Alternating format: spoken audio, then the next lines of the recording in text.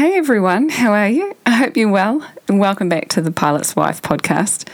Today I wanted to take a little trip down memory lane and remember some of the fun times just while we're all sort of stuck in lockdown. I think we're in week 4 and we've got another week to go, and it is getting a bit tough now, and I'm just enjoying some memories of some of the fun times, and I wanted to share one with you. So here's the question. For those of us who don't have a picture-perfect relationship, who don't put our highlights reel on social media and pretend it's all rosy, where can I get some down-to-earth inspiration without any religious barriers? Who can give me real-life encouragement, help me be a better spouse, and tell me how to get an even more enriching relationship without becoming a doormat? That is the question, and this podcast will give you the answers. I'm Amy McLaren, and this is the Pilot's Wife podcast. So when people hear that I'm a pilot's wife, I can just see the cogs turning in people's heads. Oh wow, that's so cool. You'll be travelling all over the place. You've been to so many countries. You never work because you're always travelling around with your husband, that sort of thing. And of course, I would do that if I didn't have preschool-aged kids and if they slept properly at night. And so it's kind of a bit disappointing, really, in the sense that I don't have too many fun stories to tell because, well, Josh was a domestic pilot for a while. And we did do some quite cool trips, but it was just around the country. We didn't do anything international because he was just flying domestically. And I did have some fun trips up in the cockpit with him until that got shut down by some crazy people doing crazy things and just changing the rules for everyone. But those are some really cool things, and I got to see, as we've approached into cities and we flew past mountains and saw some really cool views, and that was really cool. When he got the job as an international pilot, his first international job, I was just pregnant with our first daughter, and so he went away for training for quite a long time, and I couldn't go with him, And then as soon as he was ready to start and everything, we had a newborn. And since then, I've kind of been a little bit stuck at home just with different issues and challenges. And so we've done maybe 4 trips together as a family. And Josh and I maybe I think I've only gone once with him away where we didn't bring the kids. And I wanted to just talk about that one trip because it's such a highlight, such a good time. And when he gets another pilot's job, that'll be I'm going to be doing that more totally. Now the kids are older, I'll be taking advantage of any trip I can where I can go with him because it really is a cool perk of being the wife of a pilot and getting free accommodation if he's already going somewhere anyway, and then really cheap travel. So anyway, he had a trip to Brisbane, and it was one of those ones where he flew out of Auckland, stayed the night in Brisbane, and then was going to be flying back to Auckland the next day. But then he had to fly off somewhere else, but I could still fly with him both directions. And so that matters because if you are travelling together with the pilot each way, then you can get on the transport, which means getting from the airport to the hotel and also back again the next day. So you do have to, and you want to make sure that you've got a bit of time together at the other end. So this particular overnight was a landing in Brisbane at about, I think it was something like 12 p.m. and maybe it was a little bit later, but it was a long time of afternoon time where we could just hang out and go for a walk and things like that. So it was an early morning for us, but we had Josh's mum came over to look after the kids for the night, and so we left in the morning. And one of the bonuses for me was just getting to the airport, and then Josh had to go off and do his thing, and I just could wait at the airport for the flight to be ready and not have to do anything at all that I didn't want to do. I could just do whatever I wanted. And so we I actually went shopping, and because I had these new pants, and I didn't have really shoes that went with them. And I'm like, right, I'm going to go have a look. And I went into a shop, and they had these cool shoes, and they were on sale, and so I bought them, and I was just feeling so good. And then when I got on the plane, I was able to show Josh through the open door, because he was sitting in the cockpit just getting things ready. I was like, look at my shoes. And that was really cool. So because I'm a pilot's wife, he'd told the crew that I was getting on board, and so I got very special treatment when I came onto the plane, and they saw my ticket, and I'm like, oh, you're Josh's wife. And then he covertly goes and grabs a bottle of drinking water, and that was my special gift, being the pilot's wife, special guest on the plane. When I sat in my seat, one of them brought me an iPad to watch movies on, because I didn't have my own, and you don't normally get that. That was a perk as well. The only problem was that I couldn't sign in, and I tried, but it didn't work. So anyway, I didn't get to watch movies, but there was other entertainment on that app that I could access, and one of them was some ebooks, and so I read this really interesting ebook, and it was about addictions and how people form addictions, but it really I took some stuff away from it, because it also, we talk in our courses, in our pre-marriage courses, about when you marry someone, you're marrying their hobbies and the things that they enjoy doing as well. And so if you know some habits and some hobbies that they have before you get married, you're not going to be getting married thinking, right, when we're married, they're not going to do that anymore, that's too expensive, or that takes up too much of their time, and then I'm not going to see them, right? You're marrying them knowing that they enjoy those things, and when they do things that they enjoy, they're the best person they can be, and you want them to be the best person they can be while you're married to them as well. And so we want to give them the time to do the things they enjoy, and that give them peace and satisfaction and all that sort of stuff. And so this book was talking about how we have levels of serotonin and dopamine, and one's the motivator, and then dopamine's the reward. And so our behaviours kind of seek these chemicals through various different behaviours, and some of them are healthy and some of them unhealthy. Some of them are unhealthy ways to attain them, and some of them are good, because we do need to be motivated to get up in the morning, to seek food, and to seek these rewards. And so it was talking about how over time we develop these habits, and when we're kind of in that sort of 18, 19-year-old age group, that's when we really start to our brain develops quite concrete patterns of seeking and obtaining these rewards. And I guess one of the takeaways when I was reading that was that, we do have to take into account the patterns when we marry someone that they've already formed, because they're quite strong. And so not necessarily addictions, but the patterns of behaviour that motivate us. And so one of the examples is that Josh, he was very involved in athletics. He was a great sportsman in the later school years, and then definitely after school. He did a lot of rugby, and he was anything sport-wise that he engaged in, he just was really good at straight away. And I guess different for me, because my parents weren't interested in getting up early on Saturdays to take us to sports, and so we didn't really have the opportunity to join sports teams so much. But I did still do things that were easy for them, like badminton, where you could go any time of the day, and then when I was older, I went to sort of evening like kind of competitions and stuff. But anyway, so Josh is really good at sports, and it's always been a fallback for him. And when he's not able to spend time on exercise and sport activities, he gets quite kind of low. I guess it's one of his values is having time to spend on exercise.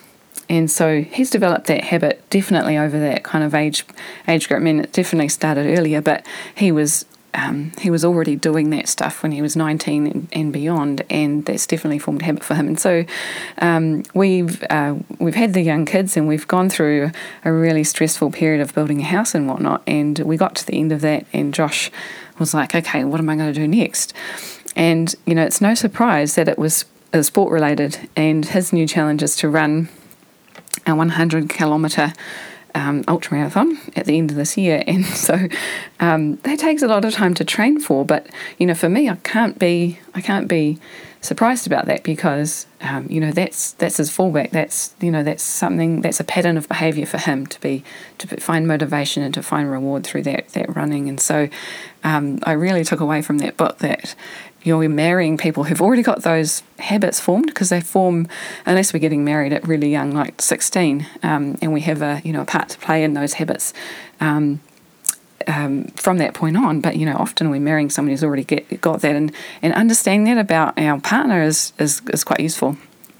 So anyway, I had a really nice 3 or 4 hours on the plane to myself, which was awesome. And then we got off the plane. I was able to sit or stand at the cockpit while Josh was just finishing up, and just see the people leaving the plane, just people saying thank you, and you just see the looks on people's faces when they pass the cockpit and they see the pilots. They're just in awe, and I just found that so cool to go along to his job, to his workplace, and see how people reacted to the fact that this guy was a pilot. I mean, we were collecting our bags, and one guy was like, "Oh, so did you see that atoll that we crossed over? And what's that one?" And he was asking all these questions of Josh and about the weather and stuff, and just that respectful kind of awe that people look at Josh with. I never really. I know I'll never tire of seeing that, and it really illustrated to me how he gets it at work, and then he comes home and his kids don't listen, and they and I'm all grumpy because I've been with the kids for 5 days and I've had no time to myself, and he comes back to that from this environment of deep respect and awe, and people just loving the fact that they're on a trip and they're all happy because they're travelling somewhere exciting, and then there's and then talking to a pilot, and wow, this this cool thing. And so that was really cool to see. And then when we left the plane, I could go through the fast track with him, and go through the all the customs and whatnot. And then we got onto the work transport, and just sitting with all the pilots and the crew, and they're all talking about whatever to do with work, and it's really cool to have that insight into what they all talk about on the way to the hotel. And we got to the hotel, and we had the whole afternoon. It was amazing, just and just the change in our behaviour. We were like little teenagers again. We just became like we're on a date and we've just met, kind of. It was so much fun. So we went for a walk, and we went one place for a drink, and then we went to another place for a bite to eat, and then we went to another place for dessert, and then we ended up in the city because it was open late at night, and just walking around there and going shopping, and went into the supermarket and bought some ice cream, and it was we got up to a bit of mischief as well, because there's Lime scooters and these different types of scooters, these electric scooters in the city, and we were in a place trying to get from one place to another, and we were just so tired because we'd walked so much. We thought we'd get a couple of scooters, but of course I'd left my phone at the hotel, because there's like no point me having my hotel on roaming, my phone on roaming for one night. We'll just use Josh's. And so you can't actually hire two scooters on the one app. You have to have a separate phone for each scooter, and I didn't know that. And so we tried to hire two, and it wouldn't let us, and so we ended up just kind of illegally, although without knowing, we both went on the one scooter, and I was on the front. He let me drive, and we almost ran into a few people. And then we were just going along, and someone came up behind us on a scooter, and they said, "Oh, if you get caught with two of you on the scooter, you'll get a fine from the police." And we were like, "Really?" We had no idea, because we saw other people doing it. We saw a dad with his kid on there, and we're like, "Oh, it must be what people do." And then no sooner had he said it, we came around the corner into a square, and it was blocked off, and there was this police car sitting there, and we just went, kind of stopped, got off, pretended, to just decide that we were going to walk from there, and we just both cracked up laughing, and it was just, it was so much fun. Anyway, and then the next morning was great too, because we had a late morning start. Well, with the time difference, it was early for Australia, but for New Zealand, it was quite a it was quite a decent time, and so we were able to get up, have some breakfast, and just take our time to get ready. And the breakfast was a hotel buffet breakfast, which they get a discount for if you bring another person when you're on duty. And so it was a cheap breakfast, but it was awesome. And then we got to go to the airport together, and then I went off and did my own thing again while he got did all the flight planning and stuff. And so I had another 4 hours or so to myself, and had lots to do. So I just did some work and things, and then we got home, and I was straight back into it with the kids, and Josh went off on the rest of his trip away. But my gosh, that trip was just one night, but it made just such a difference to my happiness for the next few months. It just set me up. It was just so cool, and I just thought, the next time that happens, let's do it again. But of course, that kind of overnight then didn't come up again, and so we haven't done it since. But I guess why I'm telling you this is that I actually find memory surfing to be quite a cool tool for, I guess, changing the mood and for learning. And so I'll just talk about those things. And so one of them is that I do memory surfing because, and we both do it together, because it brings back positive feelings, and you can tell that I've had a really good time with this memory. And we are going through some tough times with the COVID-19 lockdown and being stuck at home. I know some others are facing sickness and loss of family members and friends and whatnot, and we're lucky we haven't so far. But I am still stressed. I'm not worried. I did a survey recently. I got requested to do a survey on how New Zealanders are affected by the COVID-19 virus and being stuck at home and stuff. And there were some questions about, do you worry about this? And are you worried then? And how worried are you and stuff? And I was like, no, I'm not worried, because I know we'll be okay. But I'm stressed. And the reason that I'm stressed is, and you might have heard me talk about before, I'm an introvert. We use personality tests in our marriage courses, and so we use one of the most popular ones used in the psychology and psychiatry professions. It's the iSync personality questionnaire, and it's based on the introvert versus extrovert scale and the emotionally stable versus unstable scale. And I think there's a popular kind of understanding about introversion versus extroversion, which is kind of slightly incorrect. So an introvert gets the energy from being alone by having some time to themselves, and the extrovert gets the energy from being around people. And I'm an introvert, so even though I'm very social and I love hanging out with people, I do need, just every now and then, I just need everybody to leave me alone and for me to just have my thoughts to myself. And I'm very stressed at the moment because I'm just not getting that, because everybody's at home all of the time. All my waking moments are just, there's people around, even though we're at home. It's more, I'm not getting my drive time between home and work, and I'm not getting I used to have a day, a few hours where the kids would both go to kindy and I would just have some time at home to get some stuff done. And that's not happening. And so I guess I'm stressed because I'm not able to recharge. I'm just getting depleted of my, like that energy store, and I'm not getting recharged. And so that's why I'm stressed. And everybody's got different experiences. But so when I'm doing this memory surfing, it's almost like the memory of that time where I had 4 hours one way and then 4 hours the other way to myself. It almost gives me the energy just remembering it. And so I do that for that. And another thing is, it's kind of like a proxy to actually feeling it and actually experiencing it. It does work. And in another thing that Josh and I both do is we memory surf about our when we first met and in our early dating time. There was one time when we were at a party and we didn't really know anybody, and so we were like, "Oh, so how you doing?" And we kind of reenacted one of the dates we'd had earlier on. We kind of just pretended as if we'd just met, and we were asking these questions like, so what are your hobbies? What do you do? And we're just pretending like we didn't know each other, but that we were flirting with each other, and it was so much fun. And so we we remember. Do you remember that time when we did this? And do you remember that first date? And you popped the boot and just surprised me with that awesome picnic. And these memories are really powerful for us. They just bring back the smiles, and they bring us to a place for a while where things were awesome.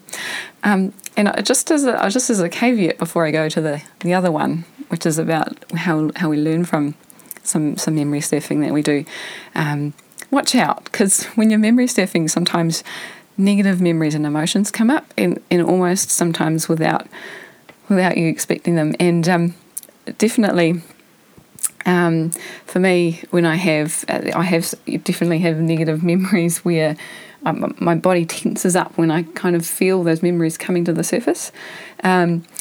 So we can still learn from memories, and that's another bonus of doing this memory surfing. If we relive something, we can relearn what we learnt in that memory. And definitely with marriage, relationships, we forget stuff and then we relearn it, and then we're like, oh, that's right, that's not how I should be doing that anymore because I've learned a better way and stuff. And then we've forgotten it, and then we relearn it. And so just a positive example is remembering that book that I read on that plane. It reminds me of the fact that that Josh is wired that way, and every time he goes for a run, that's how he does things. And so I've married him like that. That's how he is. But negative memories can still be useful if you want to go there, and if you're feeling up to it, because we can still learn from those too. And so when I'm feeling strong enough, I can steel myself to go through memories like that objectively. What happens in our brain with memories is it's a track that I guess it evokes a positive or a negative emotion with it. And I studied neuroscience, so interesting. But definitely the way that brains develop these paths, and the more that you tread down them in the same route, the deeper they get.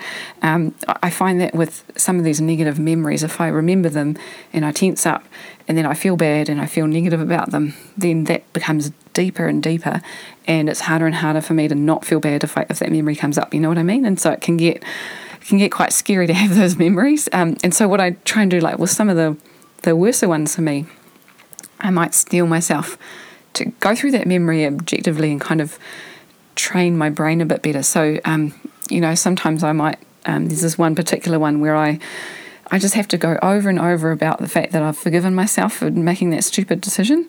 And when I go through it now, it's not quite as painful, because I'm like, okay, I've done that to myself over and over now, and I've forgiven myself. It's in the past, and I'm going to learn from that next time. If I ever get into a situation like that again, then I know what I would do differently. I know I wouldn't do that thing again.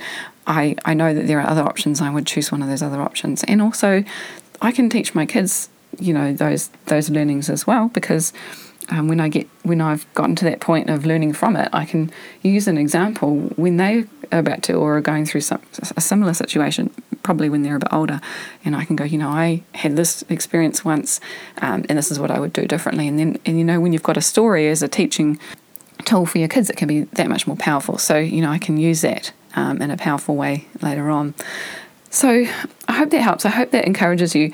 Memory surfing can be a fun thing, and it can be a useful thing, and it can just give us a bit of escapism and take us into some more fun, fond memory times. If you are looking for some entertainment, something to just change the mood, remember about your first dates. Remember about the exciting times when you were getting to know each other, and even have fun if you want, reenacting it and doing some role play. It can be quite fun. So I hope that's encouraged you. I really hope you're having a great week. Thanks so much for listening. If you like this podcast, please do subscribe, so then you'll know when the next one comes out. I'm doing one a week, and you'll get the notification. And I really hope you have a great day, and I'll talk to you again next time. Ka kite.